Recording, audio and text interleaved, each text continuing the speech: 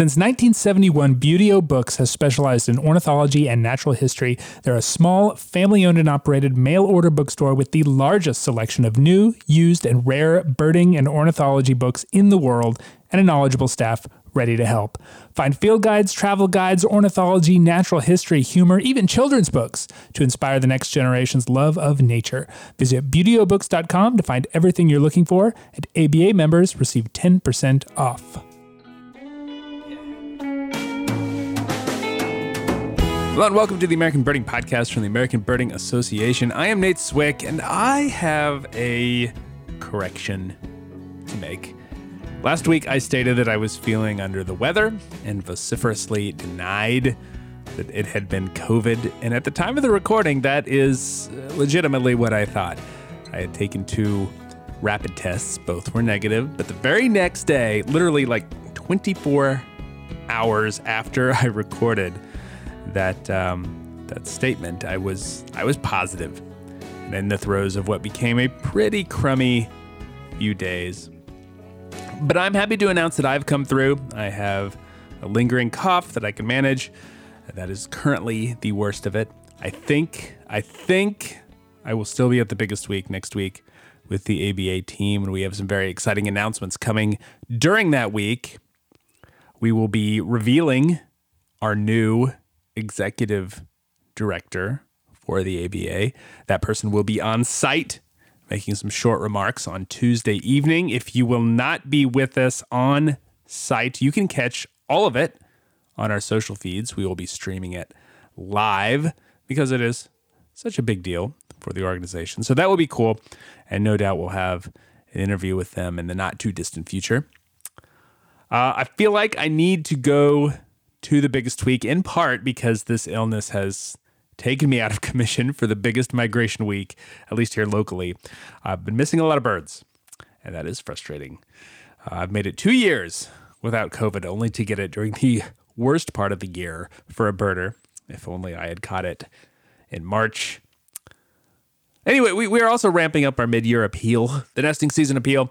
I won't go too much into it, but if you want to throw us a few extra bucks to help support the ABA's Young Birder programs, you can do so at aba.org/gift. Anyway, on to the show this week. We will welcome our old friend Nick Lund, the birdist himself. He is the author of 2 books out last month, The ABA Guide to the Birds of Maine and The Ultimate Biography of Earth. We're going to talk about that and, Nick, whatever else comes up. All that after this week's Rare Birds. This is your Rare Bird Focus for the end of April, first part of May 2022. Spring means migrants and vagrants, as the same forces driving birds northward frequently cause birds to show up in unexpected places. That certainly happened in Ontario this week, where a marsh sandpiper, essentially the old world equivalent of our yellowlegs, showed up in Thedford, which is just east of the Michigan border. This is not only a provincial first record, but a first for Canada and a first for the eastern half of the continent. All previous ABA area records come from Alaska and California, with an additional record from the Mexican state of Baja California Norte. But that is not all. In Arkansas, a Lewis's woodpecker in Pope County was probably the first record, although there is a little-known one from the late 60s. I don't know exactly how to characterize that one. There were no photos, obviously, but this one was photographed and should be good.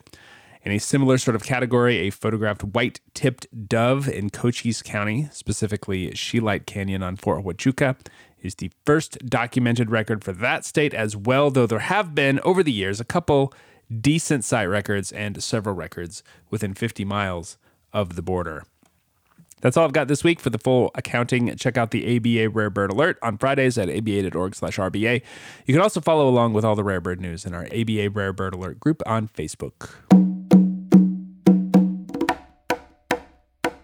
If you listen to the podcast regularly, you know Nick Lund, our friend, the birdist. He's a regular on This Month in Birding, and those episodes are always a lot of fun. April 2022 has been a big month for Nick. He has released not only his first book, but his first 2 books. He's the author of The ABA Guide to the Birds of Maine, where he lives, and The Ultimate Biography of Earth, a geological and biological journey from the Big Bang to today, aimed at school kids, but appropriate for anyone who loves fun science and cool illustrations. He's with me to chat about all that. Nick, how are you doing? It's great to talk to you. Thank you, Nate. I'm doing great. A quick question. How are you doing? Yeah. I have been better. I will say that, and what Nick is alluding to. And perhaps podcast listeners might know, I said prematurely in a previous episode that I had some illness that was not COVID. Well, guess what? It turned out to actually be COVID. And this is, Nick, you are my first COVID interview. Thank God that we are isolated and that COVID cannot travel through the internet, though. Thank goodness. Omicron variant. Who knows? I'm truly honored. Transmissible. I'm truly honored that you have filled yourself with medicines and have taken the time to interview me in the state. You look great through the webcam. Hey, you should have seen me a couple days ago. Yeah, but man, oh man, I wish you the greatest of health. And man, 2 years you dodged all the bullets you're in the Matrix, and now one just hits you in the foot on the way out. Right up the nose. Yeah. Right up the nose. Yeah, so it goes. I'm glad to have gotten the vaccine weakened version of the of the illness and not the full blown one. So fingers crossed that I'll be on the mend soon. But hey, I'm still I have to take the opportunity to talk to you when you can. I know you're heading out. You're going to Mississippi tomorrow. Well, which when this episode airs will be in the past, but it's in the future with our conversation now. That's true. Listeners can retroactively wish me well. I work with a group down there called the Delta Windbirds, which works to protect shorebird habitat in the Mississippi Delta. And one of the fundraisers they do each year is to try to break the Mississippi Big Day record. Every year they try to do this? Well, they haven't done the last couple because obviously. You may have heard of this thing that's plaguing you currently. To me, right? And I tried to break it in 2017 unsuccessfully. The team broke the record a couple years ago, and now we're trying again. So just the best. I love Mississippi. I love being down on the Gulf. We're just going to rock around, try to find 170 birds. That's pretty good. So pretty good day. We're going to have some fun. Yeah. Well, let's talk about your books. 2 books in 1 month. Yeah, that's it's kind of nuts. It was a busy pandemic, it was good. I wrote these we all got things done. The Ultimate Biography of Earth, it was really March 15th I started writing it, right? I was in quarantine. Wow. So it was really, like, well, I got literally nothing else to do but figure out, the world is collapsing around me. So, yeah, I mean, I'm truly grateful that y'all asked me to write the Field Guide of the Birds of Maine for your ABA series. I've admired the series for a long time. It's beautiful. Brian Small's photography is just, jumps off the page. Exceptional, It really sort of writes itself. And, I'm a lifelong Mainer. You don't need to be from Maine to be a Mainer, but I'm from here. I have a lot of Maine pride. I have a, Maine tattoo on my body for 15 years. You've seen it? It's on your arm, right? Yeah, okay. Yeah. Trying to think of when we were shirtless together, but I think you showed it off when we were in Newfoundland. That sounds about right. And so, to be able to write a guide to the birds in Maine, just, a dream come true. Really, I love the state so much. I love birding here so much. There hasn't been a state specific guide in over 20 years, and this one has 100 plus more species than that guide. So I'm just I'm thrilled to see it finally out. And I'm thrilled to talk about birding in Maine. Yeah, for sure. I have the experience of writing a book in this series as well. So I definitely know all the work that goes into it. Not just the research, but the actual writing. It's actually kind of fun. To like dig in to the birds of this area that you care about so much. For me, it made me think about them in a way that I maybe hadn't before as just like a regular birder. Yeah, totally.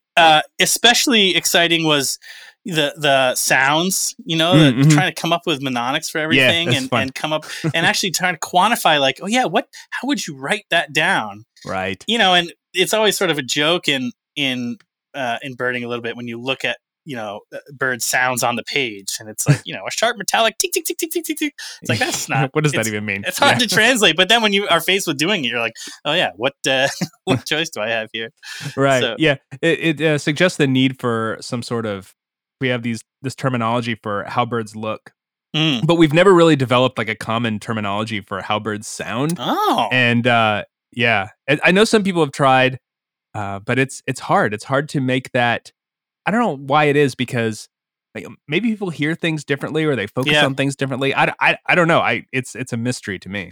Yeah, certainly you sort of you become like a wine critic where you try to expand your mental thesaurus towards sounds in a way that you just don't normally. Sounds. Wood thrush has like an earthy robustness, hints of chocolate. Right. Yeah, no, I hear it. Really, and there is that. There are those words that apply, but it's just not something you think about that much. When you listen to something, you just hear it as it is. You don't think of the words necessarily to describe it. Maybe if you're a music critic or something.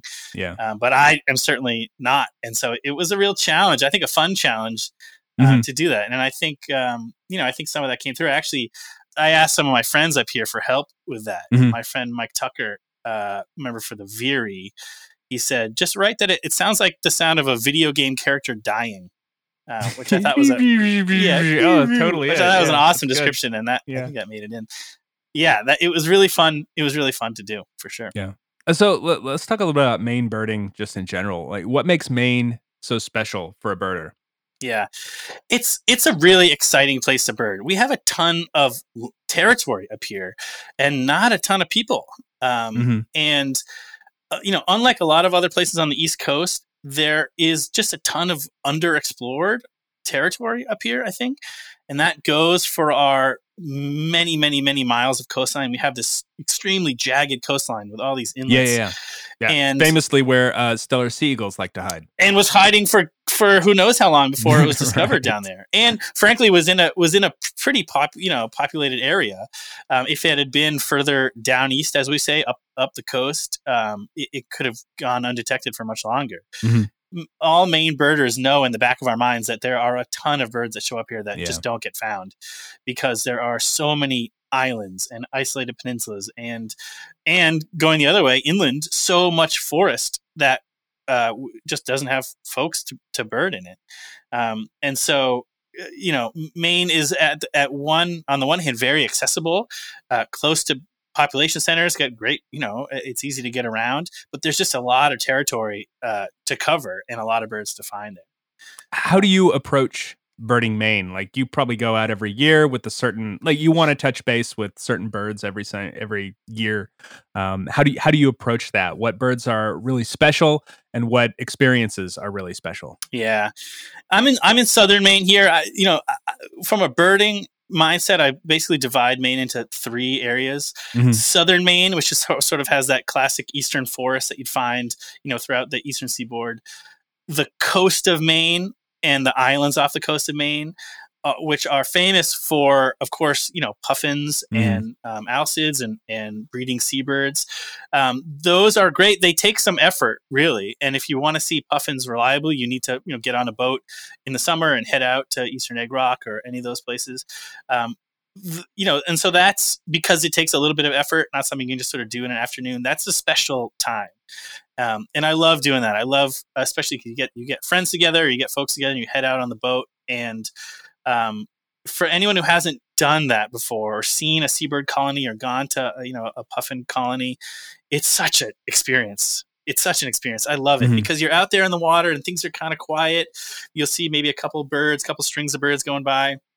And all of a sudden in the distance, you see this island and it's just like a whirlwind. It's like a city of birds coming and going and squawking. And the closer you get, the louder it gets and the crazier it gets. And there's nothing like going out there. And so that's seeing, a puffin colony or any of Maine's seabird nesting islands is a sort of special treat that makes Maine birding really special.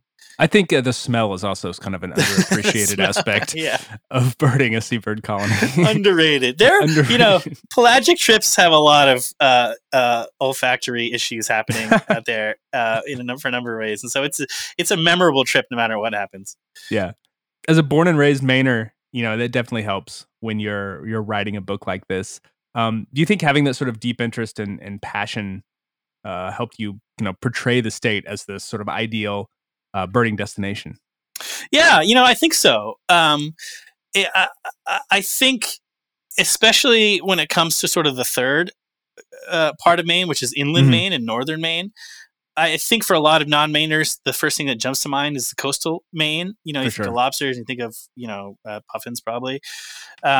but that's really just a sliver of what we have to offer. Yeah. And from a geographic standpoint, and also from just a bird standpoint, it's northern Maine really is what Maine Audubon calls the baby bird factory. It's our boreal bird nesting grounds, tons of areas of forest and streams and lakes, and really not visited in the way that it needs to be. It should be. There's a lot of places like that. But Maine is sort of special in that way because, as you say, it's relatively lightly populated, and that, I don't know, that boreal part.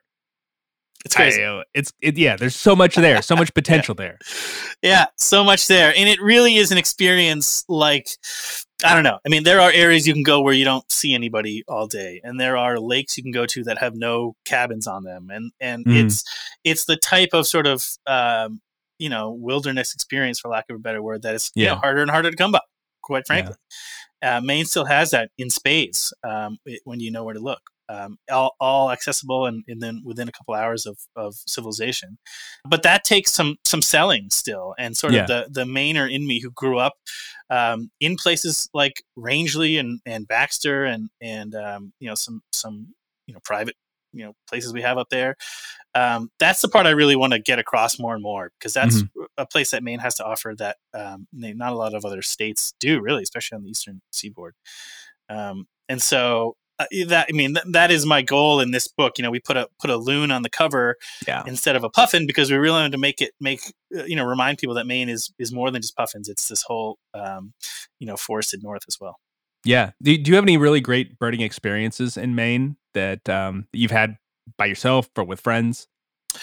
I mean, 100 million zillion of them, right? Yeah, honestly. Fair enough. Some of my favorites. The first time I ever saw Bicknell's thrush. We have a pretty good population of Bicknell's thrush up there. Me and my buddy Doug Hitchcox, the famous Maine birder, drove up. He was like 19. I was like 22 or something.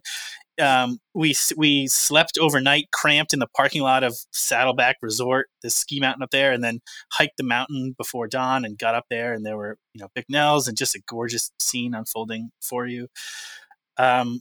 The Steller Sea Eagle chase, seeing that was incrable. It showed up at like the most classic Maine place you ever could find. Lobster boats, like the lobstermen, like pulling in. It was so stereotypically Maine. Central casting lobstermen showing up with their boats. It was unbelievable. Yeah. And there is really so much of that when you explore the state. It's a really sort of genuine place with a lot of those type of experiences. I birded, from York County in the extreme south, Fort Foster in the extreme south, to Aroostook County in the far north, to Washington County. I saw my 700th ABA species in Washington County, pretty much as far east as you can get in the entire country a couple weeks ago. Birding this state, it's endless surprises, and I really love it. These books are sort of famously, I don't know, incomplete. They're sort of aimed at novices or moderate birders who may not know the ins and outs of finding birds in a given place. How do you hope people use it? It's a good question. This is a guide for folks who, we can talk about this candidly. This is not a guide for experts. Sure. Really. I mean, I can tell you how I sort of approached it. And it gets to an interesting question that I have for you, which is like, what bird where was the line? I know, and I'm actually going to pull that up what bird now. you leave it out? Yeah. I'm trying to remember which one it was for me. But anyway, I did the Carolinas one, and my hope was that people would use it to, explore some of those parts of the states that they might not otherwise. The Carolinas have some very well-known birding sites, and I really want people to get out and sort of see some of the other places where you might find different birds. And also, sometimes I feel like the birding community has this, and I don't think it's intentional, but sometimes it feels like some of this is like secret knowledge, that only certain people have to know where to find certain birds in certain places. And I don't think, as I said, I don't think that's intentional. I just think that sort of, people don't necessarily think that maybe someone's looking to find a blue grosbeak or a gray-cheeked thrush or whatever specifically. And to give people that information, what to look for, how to find it, was, very satisfying as a writer. And that's how I kind of hope people would end up using it. Like I knew that there's a lot of really skilled birders who already have that information and maybe don't necessarily need it, but maybe they learn about some different places that they haven't been able to explore before, and definitely, they get something out of it too. That's sort of how I approached it.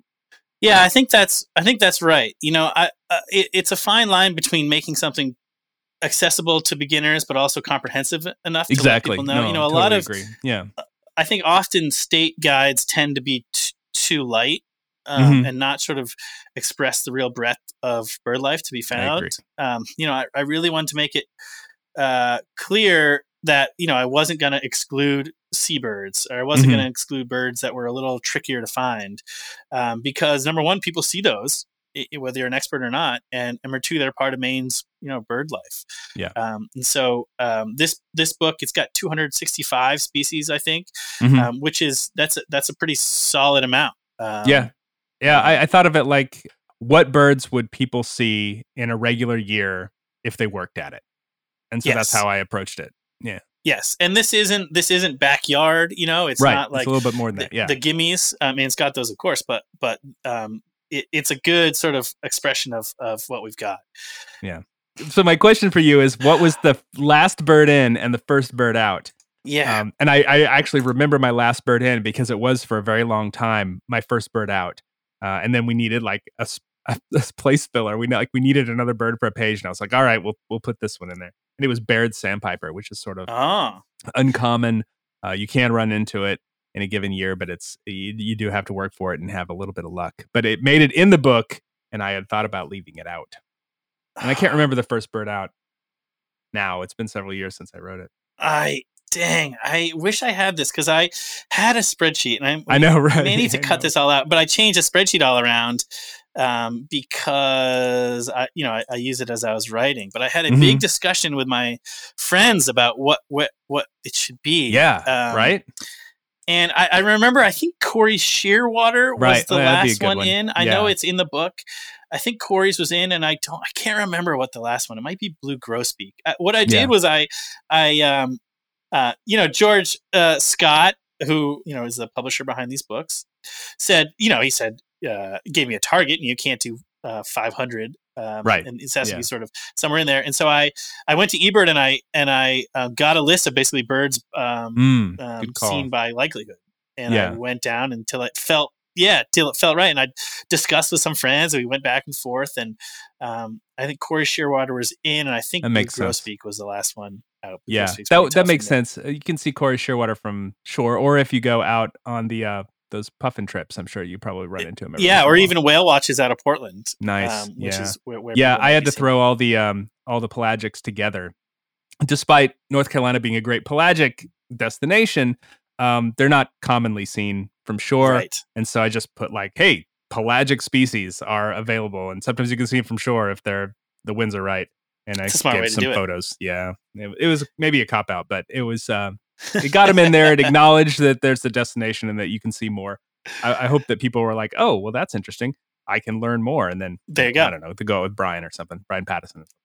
Yeah. No, we didn't include. We don't have Stellar Sea Eagle in here. Although, just missed the. It probably upended all the charts of what's seen in Maine. It's tipped everything over. Yeah. So let's talk about your other book, just because I've got you here. How did the Ultimate Biography of the Earth come about? Yeah, I don't know. My agent sent around a sort of pitch from Workman Publishing, this great publishing company that does a lot of kids' books and a lot of different books. And I submitted for it, and they said, you sound like someone with the vocabulary of a middle-aged person. Why don't you go ahead? Sensibilities of the average sixth grader. You're perfect. And so I said, sweet. I said, great. And what an opportunity! It's so amazing. This book, The Ultimate Biography of Earth, is it's sort of a first-person account of the entire Earth's history, from the formation of the Earth up through present day.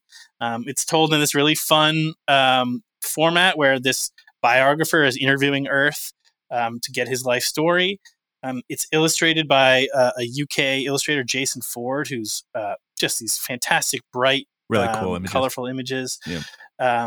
And it's great, man. I learned so much doing this. It was a lot of, sitting in here and learning about a lot of stuff that I didn't know before, and figuring out how to put it in a way that would be interesting to kids. It's been, I've absolutely loved it, and it's opened my world to a lot more. I'm a bird focused guy. I was just going to ask, did your interest in birds skew the way you looked at the history of Earth? Because birds, they came around, I don't know, 200 and some million years ago, but right. Well, which is a long time, but a tiny sliver of Earth's history, and it didn't, because if I was going to shoehorn birds into the Carboniferous period, I would get in trouble. But it really gave me an appreciation for birds, in the sense that it gave me a huge appreciation for life, for the pathway that life has taken to go from nothing. First of all, to go from nothing to life. That's a step. That's quite a step, man. And scientists don't exactly know what happened. It's just sort of it was not there and then there at one point. And to think about the incredibly long journey life has taken from that moment, or however that happened, to today, into all the permutations it's taken, into all the things life has survived, all the crap that the Earth has happened. It's just the most fast. I still think about it every day. What's in this? Was there a period of Earth's history that you really had to learn a lot about before you could write about it? Because I know a little bit about a lot of that stuff, but I don't know enough maybe to write something about it. Honestly, all of them. Truly, because just figuring out what was important, figuring out what you want kids to know about each and every period, and figuring out sort of how things connected, really, because it's for kids, and maybe for anybody, it's drawing the connections that you can to modern day, to animals that they know, and to species that they know. And so when you're starting way back and talking about arthropods coming out of the water, or fish living in the water, or developing backbones or whatever, keeping that connection to thing. And so you have to really deliberately sort of build that from the earliest stages in through modern day. Did working on the field guide to the Birds of Maine help prepare you for the biography of the Earth? I did the other one first. Biography. Oh, wow. All right. So switch the question around. Yeah. I don't think so. They're very different. The biography I wrote in 2020, and that's because there's so much art in the book that needs to be drawn based on the text, whereas Brian's photographs were mostly right there taken already, so that's pretty easy to put together. So that was written in I started in March 2020, and they're so different that it was a really nice change of pace, actually. A field guy writing, it's not mechanical, but it sort of there's a repetitiveness to it. Yeah. Because you have beats that you need to hit, and you figure out where the bird can be found. Every species account starts with this colorful adjective noun is found in the choose part of the state. Yeah, exactly. Yeah, is common / rare / uncommon. Yeah. Which is funny, because when you read a field guide, you don't read it. You don't open to bird one and start flipping through. It's not like a narrative. And I should say, for the field guide I was also helped a lot. There was a book published in 2020, posthumously by Peter Vickery, the Birds of Maine, it's called. This fantastic, huge tome about every bird that's ever shown up in Maine, and all about it. That book was an incredible resource for me. I was so lucky to have that. For the Ultimate Guide to Earth, I was sort of on my own. There's tons of resources out there, of course, but I was set adrift, every night learning about what are magnets, opening. What are how do they work? What's up with this planet? And so there was a lot of just holy moly, just scrambling around. But it was fun. The Ultimate was so much fun because you had literally the whole world to choose from. So I could pull in, obviously things that were interesting, but things that were funny and things that were weird and things like that. And so it ends up being a really good kids book, I think. Yeah. Nick Lund, the ABA Guide to Birds of Maine, and the Ultimate Biography of Earth. Those links to both of them in the show notes. Please check them out. You know Nick. You know that anything he writes is going to be a lot of fun and informative. Nick, congratulations on the books. Thank you. We'll catch you around next time and talk about something other than your projects. Sounds good. Feel better, my friend. Thank you. I'm getting there. Take care. The American Birding Podcast is brought to you by the American Birding Association. If you enjoy this podcast, you can support it by supporting the ABA with your membership. There are a lot of benefits like our magazines. You get discounts to our partners and opportunities to travel with us, among other things. You can get information and learn more at aba.org/join. Special shout outs this week to Rajshri Bhattar of St. Louis, Missouri, Connor Cassara of Islip, New York, Stephen Greenwood of New Brunswick, New Jersey, Lynn Patra of Redding, California, and Lydia Maxwell of Fort Wayne, Indiana, who even sends along a joke. What does a red-winged blackbird open mic sound like? Check. It's good. I enjoyed that one. But all of these folks, jokes aside, all of these folks joined the ABA. Noted the podcast as a reason for doing so. Thank you so much. Welcome to the ABA. Technical production is by John Lowry, who, when hearing of my diagnosis, thought that I had found a cool Corvid YouTube clip. A Crovid. Additional help comes from David Hartley and Greg Neese, who were disappointed to hear that I was ill. Instead of advocating for the long-awaited warbling Vireo split, I would have done both, actually. You can find us online at aba.org and on social media most everywhere as American Birding Association, but on Twitter as ABA. It has been difficult sitting at home, watching my needs alerts fill up over the last week with my fellow county birders, turning up migrants, local rarities with some regularity. I believe that is what researchers mean when they talk about the coronavirus spike protein. Questions, comments can come to podcast@aba.org. I'm Nate Swick. Thanks for listening. Stay healthy, please. Not like me. Till next week.